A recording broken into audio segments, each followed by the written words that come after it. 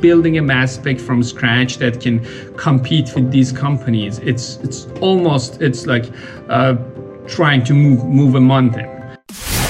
Welcome to Tough Tech Today with Mayan and Miller. This is the premier show featuring trailblazers who are building technologies today to solve tomorrow's toughest challenges. Welcome to Tough Tech Today. We have with us Maz, who is the Chief Executive Officer, Chief Technology Officer, and founder of Trace Matters, which is a fascinating company that's working on the next generation of mass spectrometry technologies. And so, Maz, we're going to need you to help explain to us what all that is. And you have a lot of hats that you're wearing for this company. Basically, I think the best start point is just to talk about what a mass spectrometer is. Probably, I think you've heard in Big Bang Theory that when they want to talk about a very complex instrument, they say that, we're working on this mass spectrometer. But it's not that complex. It's basically, you need just high school physics to understand what a mass spec is. So probably, again, everything high school. Probably from high school chemistry, you remember that we have molecules. And those molecules, they have protons and electrons and neutrons. And we have a nucleus, which most of the mass of an atom or a molecule is in the nucleus. And that stays constant. For example, for water, we have one oxygen and two hydrogen. So 16 plus 1 plus 1, it's 18. So the molecular mass of water molecule is 18. So if somehow you'd be able to measure that mass, then you can basically very accurately identify molecules. Mm-hmm. And obviously water is the simplest molecule. This can go up to proteins, and even like people have measured the mass to charge ratio of viruses and bacteria. Mm-hmm.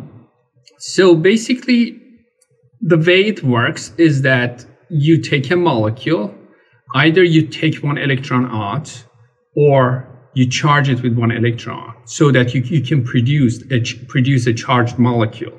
Mm-hmm. And that charged molecule, again, back in high school physics, if you have an electric field and the charged particle is moving in that electric field, then the trajectory is going to be dependent on the mass to charge ratio. And that's what the mass spec is. The right-hand rule, right? With like gravity? Exactly. So we can use magnetic and also electric force and electric fields, and with both of them, they're different mass technologies that either use magnetic or electrical fields to be able to separate these ions based on mass to charge ratio. And it's it's a good analogy to say that it's kind of similar to a prism. That when you have a white light, a prism separates basically the light according to the wavelength. Mm-hmm. So a mass spec is the same thing for ions, that separates ions based on mass to charge ratio. With this kind of foundational science, that if you can do this kind of assessment, then what are all that kind of applications that this could go to? Who would really benefit from being able to do this kind of analysis? Well, that's a very interesting question. Mass spectrum, probably it's a good idea to little bit talk about the history of the mass spectrometry. That actually the first mass spectrometer was used in the discovery of protons. So throughout the history, people have received 5 Nobel Prizes for mass spec, and the applications are expanding.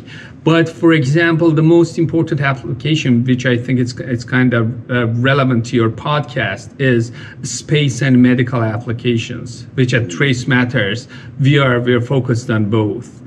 For example, in the space application, probably Forrest knows this better than me, that in every space mission, there is a mass spec. If they're trying to look at the composition of these outer planets, even if it's landed or it's a flyby, somehow you need a mass spec to basically see the chemistry in a space.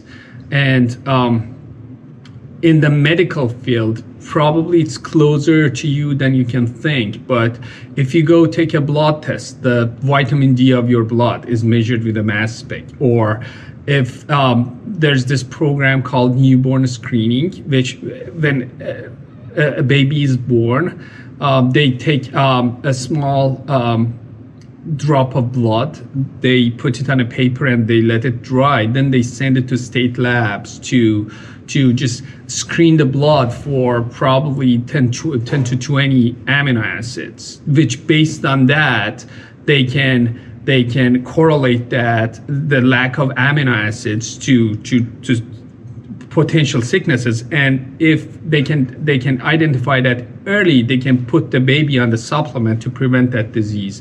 And this newborn screening, it's a very big program that every day, probably in US, every month, millions of tests are being conducted for this with mass specs.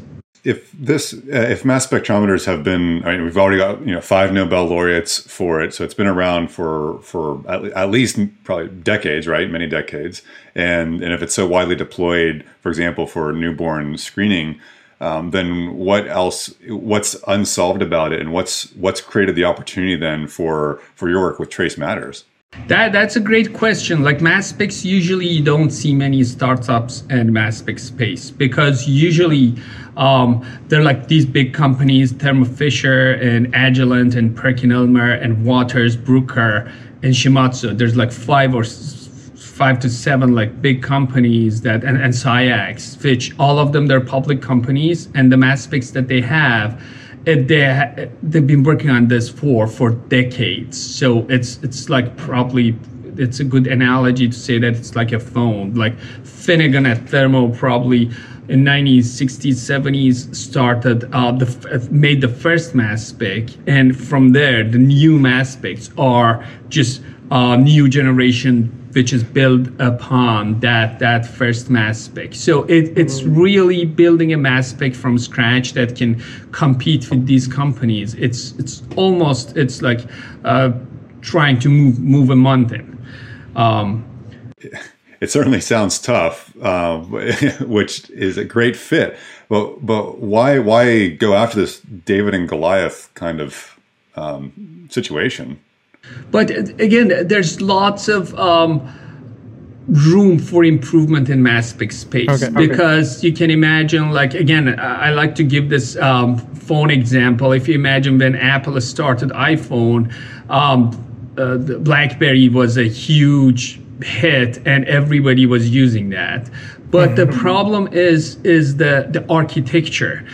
BlackBerry couldn't just get rid of the keyboard and put a big screen. In order to just solve the problems which is in the DNA, you have to start from scratch. And if you don't start from scratch, then somebody else is going to do.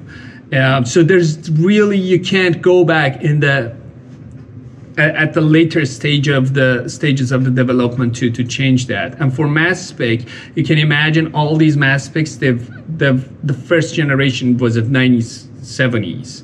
Or 1960s, 1980s. So the components are steel from back then.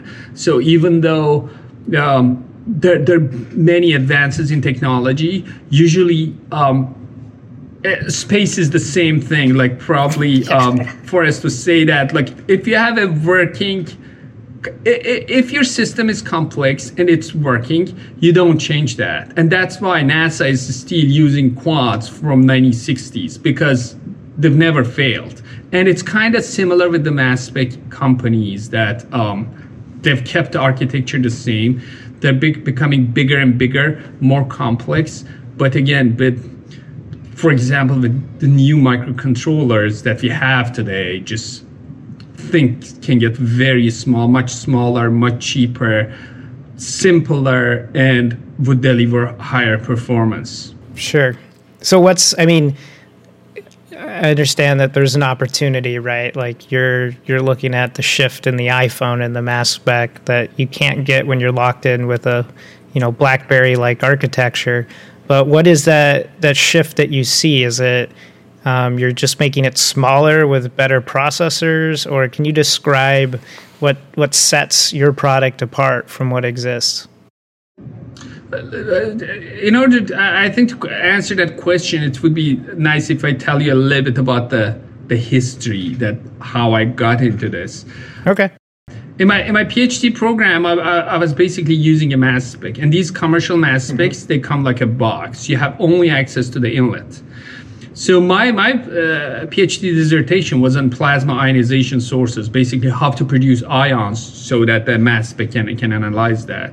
So I got really interested to really move further to see what's happening to the ions after they get inside the mass spec. But again, these commercial instruments, they're just so complex that there's no way that you can open and modify a component. So I said, you know what, I'll build my own mass spec. So I started building my own mass spec, and I chose quadrupole, which again, Dr. Paul in 1989 got the Nobel Prize for that. And tell me, how many years ago was this when you started building your first mass spec? It was 2015, almost probably 5 years ago now. Okay.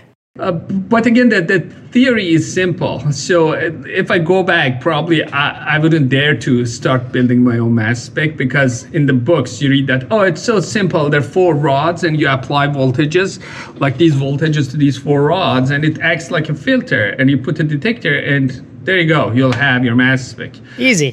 Easy peasy. It's like really the theory. It's like in 10 minutes you can understand, and it's super simple. I was kind of naive, and I'm like, oh, that's simple. I can make that. So I started putting together mass spec, and oh man, just producing the voltages, it took me 3 years to be able to produce a high voltage, high frequency, and highly accurate voltage. And like even making a quad, like those 4 rods, they need to be aligned down to micron level. Otherwise, it's like you're not going to get a good resolution. So in the process, I started spending like days and weeks on just playing with my prototype. And probably you've heard this, but there's a 10,000 hours rule that they say that if you're totally new to something, if you just spend 10,000 hours, you become an expert. If you want to play piano, if you want to dance, if you want to go mountain climbing, if you want to do anything, just spend the time, start from somewhere, and after 10,000 hours, you're going to become an expert. And that's a lot of hours. That's a lot of hours. But again, it's like 5 work years. Probably 3.5. Yeah. But again, in my experience, it works, because basically I'd never designed a mass spec. I had no idea what's inside, just by reading and following and buying stuff on eBay and opening up and see how they made it. I was able to make it work. So I was able to actually, you know what? Let me show you the spectrum. That was a big achievement that I made. I still have that in my the favorite album of my phone. So this is basically what you're looking at. Okay. That's the output, right? On the screen. On the screen. So this is the molecular mass, and this is the intensity. So basically, seeing those sharp peaks, it's like, oh, I'm able to separate my ions. When you saw that image, that particular image was the one that made you know that you finally got it to work? I would never forget that feeling. It's like you've been trying to climb Mount Everest, and you're tired, but you were able to get to the apex, and that's like really joyful. But in the process, you'd see many points and areas of improvement in the design. So when you're designing something, you're like, oh, for example, what if we do this? What if we do that? Basically, my story in trace matters kind of evolved, and I was like most of the funding from Trace and Trace Matters come from NASA. So at the time, I was working on this project for plasma ionization for basically Mars. And the idea was to make a ion source probe so that instead of scooping the soil and bringing the soil to the rover and doing the analysis, so that you can put really the ion source at the robotic arm to be able to produce the ions and do the analysis. So I was able to make the ion source, and that led to a bigger NASA project. But the question was that, okay, now that we build the ion source, the mass spec is on the body of the rover. Either you have to make it small and put the mass spec on the body, the robotic arm, which is kind of not possible. It's difficult because you have to compromise the performance, or you have to find a way to transfer the ions. And then I was like, so if we take this stacked ring ion guide and we make it flexible, then that would provide a lossless path for ions to reach the mass spec. And from there, the idea of SPION started, and so that was kind of the story behind. Awesome. SPION. Yeah. So Trace Matters, it started, I wouldn't say it started, but part of its value proposition, let's say, is that it's about that you've nailed the way to do an ion guide so that it helps to, in some ways, sort of physically separate where the ion source is to the more traditional sort of mass spec instrumentation. That is correct. It's kind of also one analogy can be optical fibers. So we didn't have there's this analogy, one-to-one analogy between mass specs and like optical setups. But for optical setups, we had optical fibers that you can basically contain photons in a flexible path to deliver that from point A to point B. For ions, we didn't have any technology like that, and SPION fills that gap. It's amazing. I think now would be a good time to watch that video, and so people can see what you're talking about. All right, let's just play it. What if you could advance your mass spectrometry capabilities? What if you were able to transfer protein ions from a living tissue to a mass spectrometer for in vivo analysis? To transfer ions from a distance to a mass spectrometer, there was no sensitive choice to turn to until now. Introducing SPION from Trace Matters. SPION is an ion transfer device that extends your reach. It can transfer ions for several meters. SPION is flexible. You can freely move it around. SPION is efficient.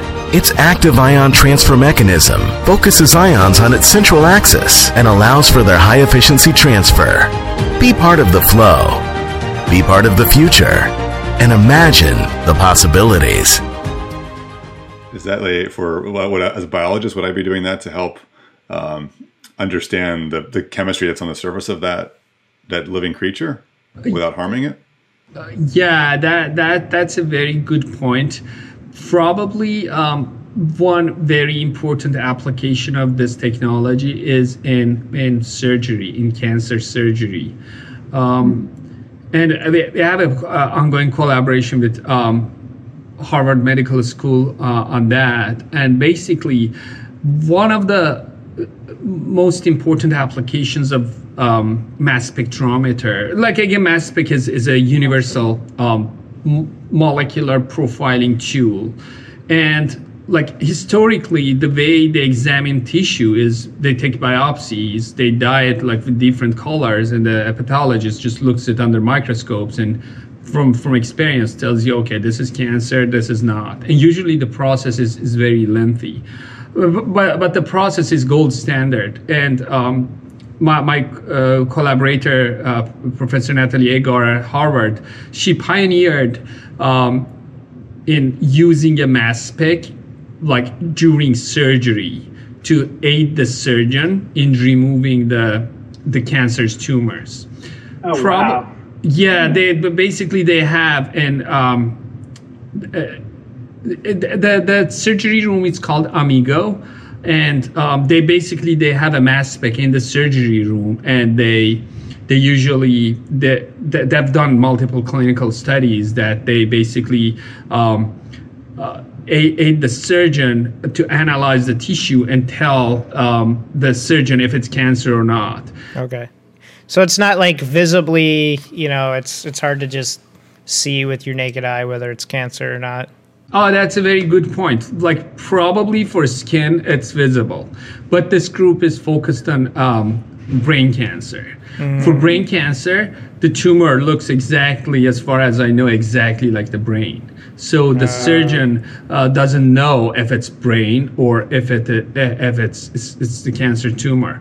And usually the procedure is that prior to operation, they take a MRI from the head, and then they also, in this Amigo surgery room, they have a MRI on the rail on the ceiling, that in the middle of the surgery they can bring it in. So usually the procedure is that they take an MRI, they kind of register the location of the brain. After they open the skull, they have to take another MRI because the brain expands. So again, they register the locations again, and the surgeon basically, with help of MRI, would take up the tumor. But the problem is the margins, because for brain, if it's like for breast or skin, it's easy to remove extra tissue. But for brain, you can't do that. And probably you've seen people going through like brain surgery. They're usually conscious. Some of them play violin. They somehow keep them active to make sure that they're not damaging the brain. And the problem is the margins, that you can't cut extra. And if you leave the tumor in the brain, it's going to grow and it's going to come back. Oh, yeah. So the process that they're using today at Amigo is that when the surgeon, when they get to the border, the surgeon starts slicing the brain and just hands request an immediate biopsy, which usually takes half an hour. And they're doing clinical studies to image the tissue with the help of a mass spec simultaneously. So with the help of SPION, we are hoping that we eliminate that step, because usually this is an intrusive process. Like you have to cut the tissue and then do the analysis. If it's healthy, you can't just put it back. So SPION is going to help basically do the analysis before removing the tissue, and that's very powerful. And again, it's going to be a long road, but you can have like immediate biopsy results, and probably it's going to be much more accurate than so the surgeon can just grab your ion siphoning pen and just pop it right in their brain and take a little sample. Exactly. That's it. And you'll get immediate readings, because the analysis time, it's less than a second. Like if you add from the moment you produce your ion till the mass spec gives a spectrum, it's in seconds time scale. So if you add the algorithms for the processing the data, probably in less than 5-10 seconds, you can have immediate results. It looks like the motion activated lights in your lab / improvised studio have gone off. Would this be a time to do a show and tell at the lab bench, just at a distance, so that the folks who are watching can see sort of that this is like a pen with an umbilical cord? Yeah. Do you want me to show that? Well, I mean, if you could slide the whiteboard. I don't know if you can show the secret prototype, right? Yeah. Let me show it hasn't been unveiled yet, but so this is among the first prototypes, which basically, I've taken this apart, but this is basically the flexible ion guide, that the ion transfer efficiency is close to 100%, that the ions enter from this portion and would be introduced to the mass spec on this portion. This portion, the end is going to be connected to a mass spec. And this can be several meters long. And awesome. That was, we were planning to test that, so I took it apart. But basically, if you want me to show you the actual tube, it's something like this. Okay. That's awesome. Are you fabricating that like in the lab, like where you are now? Yes. The fabrication process was a complex process. I spent like almost 2 years to perfect that. And is this like you're building it like yourself, like just you, or do you have a team working with you?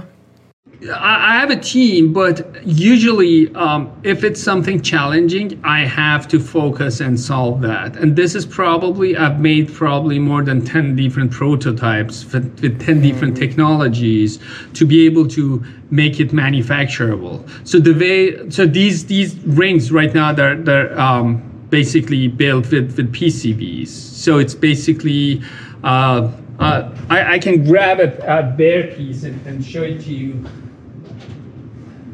So it is a 3D PCB structure like this that basically it's connected flexibly, and there are capacitors and resistors embedded in the structure. So for the folks who can't see but are listening, what we're seeing is it's kind of like a really swanky slinky, I guess, what it does is it's like a flexible hollow cord, right? And that acts kind of like a fiber optic cable where we might use for like internet or data communications, that it helps to guide the ions that are coming from the probe end and guiding them through a flexible tube into the mass spectrometer. That's correct. Basically, what is happening here is that, as you can see, probably I can also show it here, so basically the structure is made up of individual rings. So you can imagine like the first prototype that I made, probably I spent like 2-3 weeks just to make something this long. And it's just adding individual PCBs on top of each other and soldering everything under microscope. Basically, what's happening here, you apply 2 out-of-phase RF voltages to odd and like every other ring. So, for example, the odd ones, 1 RF, the even ones, the second out-of-phase RF. And what happens then, basically, potential veil is created around the ring. So a channel is produced in the middle that forces the ions to the middle. And that's why the ions wouldn't hit the walls and get neutralized. So it's kind of an active ion transfer, because people have tried to just use bare tubing. And the problem with bare tubing is that when ion travel in bare tubing, unlike photons, which they travel in a straight line, ions diffuse. And if you have a plastic tubing, it's going to sit on the tubing, and we're going to have charge buildup problem. And if it's metal, it's going to get neutralized. But either way, it's going to get lost. But so with this structure, basically producing a channel for the ions to move losslessly to be able to reach the mass spec. And the speed of travel, it's literally very fast. It's tens to hundreds of meters per second. Oh wow, that's amazing.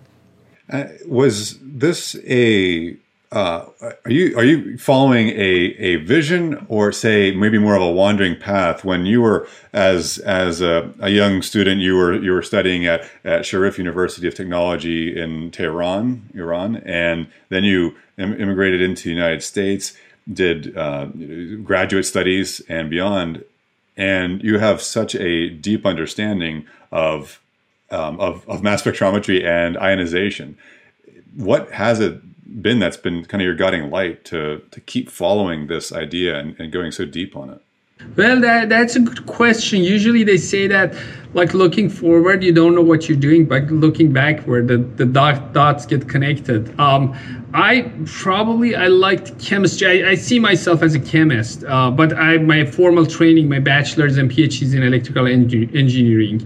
And I kind of switched a bit back and forth between chemistry and electrical engineering. But looking back, my first real project that I really loved to do was to build a pH meter when I was in elementary school. So it was really interesting for me how you can turn a chemical composition, a chemical property into an electrical signal that you can measure. Well, it was making the membrane. I didn't recognize it. I was never able to make the pH meter, but it was the passion that I really tried to do that, and I had my own lab and everything. But again, it's just that passion to turning chemical property to electrical signals that, looking back, I can say that led me to mass specs, because down the road I noticed that the most complex probably system that I can work on is a mass spec, and from there, basically mass spec field. There's a informal saying that if you try it once, you're hooked to the end of your life, and it's really famous. It's something that's really addictive. I don't know what it kids, is. Be careful if you're playing around with mass spec, right? Yeah, because you'll get addicted, and then you'll start buying all these circuit boards. Yeah, it is really addictive, and probably the reason for that is that there's so many unsolved challenges that you just want to, you can imagine yourself working for that. I can see an end to the field of mass spectrometry, probably for computers. You can, we have Moore's law that eventually we're going to limit. People are pushing that. But for mass spec, again, every day you find a new application. Every day you find a new technology. So also in mass spec, we have a Moore law, which basically they say every 20 years, probably a new analyzer is going to be made, and usually those people get Nobel Prizes. Like the last one was Dr. Alexander Makarov, who invented Orbitrap, which basically gives this enormous resolution that you can probably resolve mass of 1/10,000th of a mass of a proton. Oh, wow. Yeah. So you got in for a Nobel Prize someday? Not really. I'm just yeah, no, I think it'd be pretty cool, right? It would be cool, but again, I'm just a poor guy in the lab working on my own stuff to just enjoy the science. But again, you never know. I just wanted to bring up your story we talked about earlier. That was kind of funny. So, what really drove you to come study in the United States? Back then I had no idea, but again, it's the quality of higher education that probably in the US, it's these types of things you can't do in probably any other place on the planet. The most important thing is just the infrastructure in the US, that from the shipping companies to suppliers, to all of them, they're really working hard for you to be able to achieve something. Again, like McMaster, DigiKey, FedEx, UPS, it's all of these together lets you just focus on what you're doing and not worry about anything. So usually whatever I order, I can have it on hand the next morning at 10 a.m. And that's a luxury that I don't think you can find in any other place on the planet. Suppose that does speak to the idea of how best for building a scientific instrument or and a company around it is how to do the rapid prototyping of this. And there may be listeners who are thinking okay, well, where did you get this lab? How does one build this kind of stuff and what kind of environment? So could you elaborate on where you're based right now, Maz? Yeah, Trace Matters is based in Greentown Labs. And again, one of the great things in being in the US is being in Massachusetts, that you see so many like-minded people, many state-run resources, and again, the ecosystem is just, it's something that the only limitation is your time, that you can have access to everything. You're really always, you're short on time. And Greentown Labs has been a really a game changer for us, because here we have a machine shop. We have Steve, who is at physics department of Harvard. He comes here to help us in machining. Basically, we have a CNC, we have 3D printers. So we have all the resources, and then we can just go and focus on what we're making. And that is something that I haven't seen anywhere else. That in Greentown Labs also you get your own prototyping space that you can really start doing like hardcore prototyping. So one of the challenges that a lot of tough tech startups have is basically getting enough funding to create their idea and to get it into market before just running out of cash and going bankrupt or something. And I think it's interesting because it seems like you've kind of bootstrapped your whole operation. Can you talk more about, your strategy that you've been taking for your company to get things to market? Yeah, that's a good question again, because probably it's funding these days. It's not that easy. Well, there's good and bad to this, because there's lots of VC money available that you can just approach them and be able to raise money, but that on its own, it's a full-time job. So if you want to do that, you can't focus on the actually doing the work. So mostly I've focused my efforts to in working with NASA, and fortunately with NASA, with like many, unlike many government agencies, it's really, you need to know them and you need to know their needs, and then you can really work with them. Unlike like NIH or NSF, NASA is an end user, so they need the technology. They just don't fund the projects and as a grant for public good.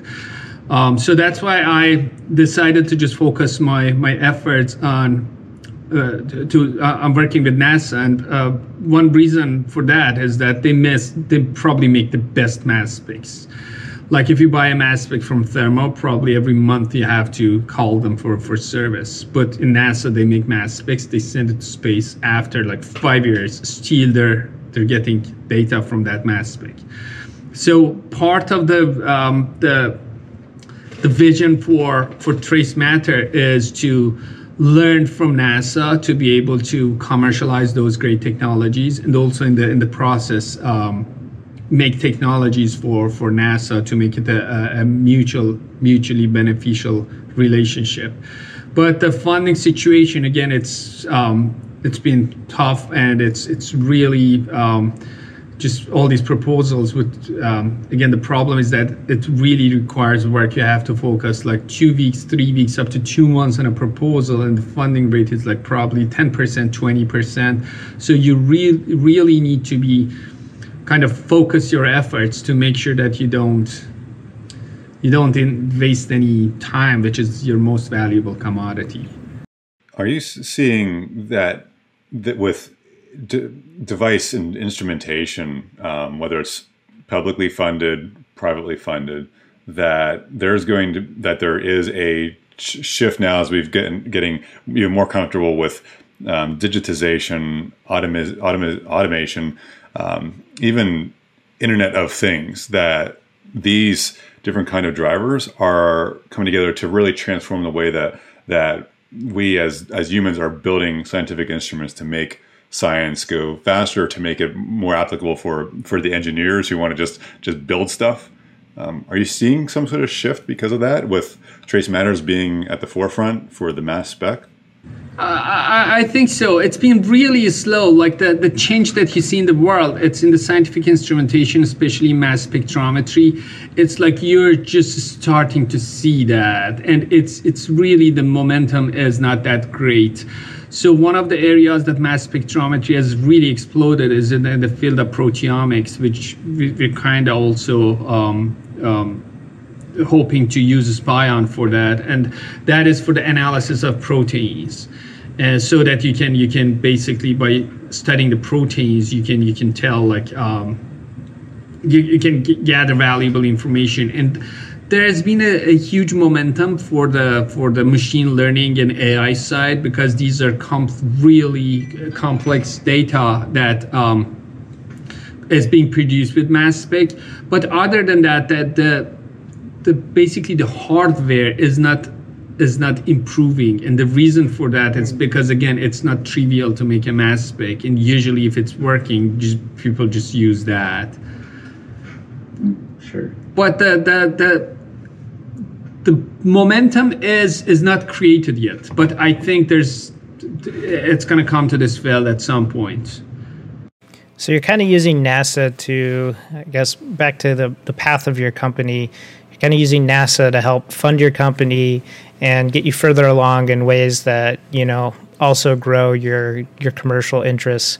What do you view as your beachhead market? Like when this thing's ready and you start selling it, who are you going to sell it to? Is it the brain surgeons, or is that the first group? No, actually, probably that's going to be the last group, because probably can imagine that bringing a medical device, even like really a simple thing, it takes years. So basically our target is at this point it's like security market, because for example, probably you've seen at the airports, they use ion mobility. So the next generation is mass spectrometry. So that's one market. The other market is in food analysis and pharma companies that basically they need a point analysis. And that's where SPION is very powerful. And hopefully, first we're going to go in those applications, and then by maturing the technology, eventually we're going to build a very robust prototype for the medical field. How do you think about tech roadmaps in terms of like when your device supports so many different industries, and you acknowledge that a medical device to get it registered as a medical device would take a long time, but how do you use the stuff that you're learning from, say, working with NASA to inform and improve the SPION overall, so that you could go after food and medical down the road? Yeah, I should also add that we also got into this RADx program for COVID detection. And again, we partnered with Harvard and we submitted a proposal to this RADx program, and we were not selected for the one that's going to be deployed by the end of summer, but they gave us a chance to prove the technology in a 1-year program. So you never know. It's like if you, with the help of RADx, because of the need, it might happen sooner. But But the medical market it's usually difficult because of all the standards and regulations in FDA, and which is good because you don't want to just harm the patient, and you want to make sure that everything is under control. So do you have any advice for your younger self, like maybe when you started dabbling with mass spec? Yeah, it was probably I was kind of young and naive that you think that this is easy, I can make it in a day, but looking back with the difficulties that I've seen, it's scary, like having a startup in how probably we call it tough tech. So it's really tough. It's not easy because the funding, the technology, everything is working against you. So you have to be really persistent, and you have to really love what you're doing. So usually whenever I'm in the lab working on something, I forget to eat, and even like all of a sudden I'm like, again, it's 8 at night and I haven't left. So it's really, you need to have that passion, otherwise you're gonna quit. You're gonna run out of money. Your technology probably, it's the chances that it's not gonna work is much higher than you get it to work, because again, these are complex technologies that people work on these at universities for decades to find something new. So it's the same as everyone says. It's that you need to really love what you're doing. If you don't love it, you're gonna quit, because it's difficult. It's difficult. It's not easy. But again, it's the joy that you can get when something is working. It's so much that you can just work for 2 years nonstop, and all of a sudden something is working, and you feel really, really good. And that's also another perk that probably you get working on a top tech. Yeah, that's pretty powerful. Yeah, it is, and it's a challenging and, dare I say, self-selected responsibility to be working at the frontier of science and engineering, on the small but non-zero chance that it could work and it can really make a difference for the medical community, for space exploration, and so many other fields in between. Maz, thank you so much for coming on the show. No, thank you guys. Thank you for having me. Thanks for joining us on this episode of Tough Tech Today. If you enjoyed listening to the podcast, please leave a 5-star review. And if you enjoyed watching it on YouTube, please like and subscribe. In 2 weeks, we sit down with Caleb Carr of Vita Inclinata Technologies and discuss his load stabilization technology for helicopters and even cranes. Stay tough.